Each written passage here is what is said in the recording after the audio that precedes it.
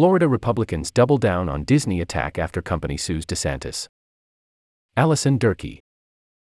Top line. The Florida Senate passed legislation late Wednesday that would get rid of a development agreement between Walt Disney World and its special district signed before the district's board was replaced with government appointees, further escalating Florida Republicans' feud with Disney despite the company filing a lawsuit over those attacks hours earlier. Key facts. The Senate passed SB 1604 Wednesday in a 27-13 vote, which would nullify Disney's development agreement by prohibiting such agreements if they're enacted within 3 months of laws that modify how special district board members are elected. The bill, which was amended to specifically address the Disney agreement, would also give boards 4 months to review development agreements after taking office and decide if they should be adopted. Disney and the former board of the Reedy Creek Improvement District that oversees Walt Disney World, whose members were elected by Disney, enacted a development agreement that gives Disney broad authority over the district, empowering it to build on the land without the special district's approval and have sole approval of buildings within the district even if they're not Disney-owned.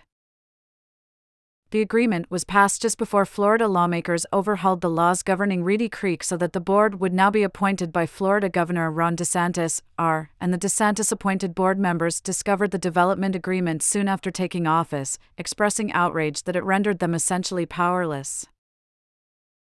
DeSantis board members voted Wednesday to revoke the agreement, prompting Disney to file a lawsuit in federal court against the governor and the special district board members minutes later.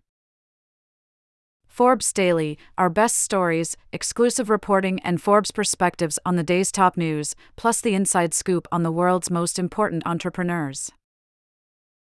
You may opt out anytime. By signing up for this newsletter, you agree to the terms and conditions and privacy policy. The lawsuit argues the state's attacks on Disney, which began because the company opposed the state's law known as Don't Say Gay, violate its First Amendment rights, calling the board's vote the last strike in the state's war against the company. The bill will now go to the Florida House, which is also controlled by Republicans, and is likely to pass it. If it becomes law, the legislation would throw a further wrinkle into Disney's lawsuit, which already alleges that the board's attempt to revoke the development agreement violates the U.S. Constitution's contract clause, which states that no state shall pass any law impairing the obligation of contracts.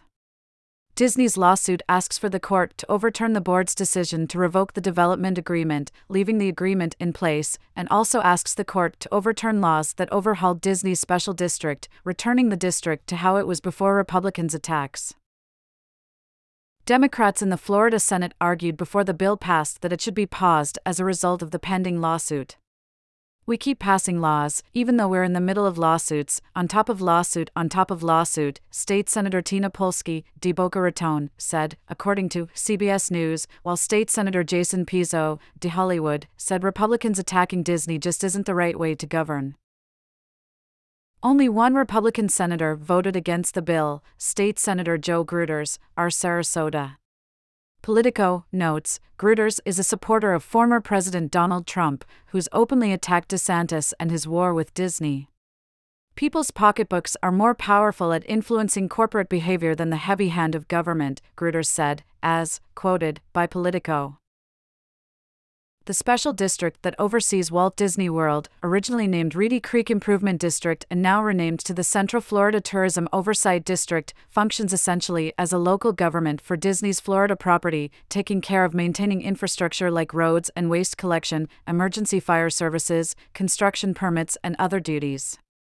The district is separate from Disney, but as its major landowner, the company had previously been able to essentially handpick its board, as well as other residents who live on the property and have voting powers. DeSantis' attacks on Disney began after the company spoke out against the state's parental rights in education bill, known by critics as Don't Say Gay.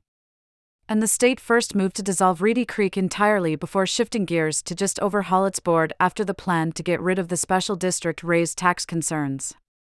The discovery of the development agreement further escalated the governor's attacks on Disney, and DeSantis and the board have floated further steps against it, like imposing road tolls on Disney property, raising Disney's taxes, and even building a state prison on land in the special district that Disney doesn't own. lawmakers have also introduced legislation that would subject Disney's monorails to state inspections, and the board moved Wednesday to outlaw any COVID-19 restrictions like mask mandates.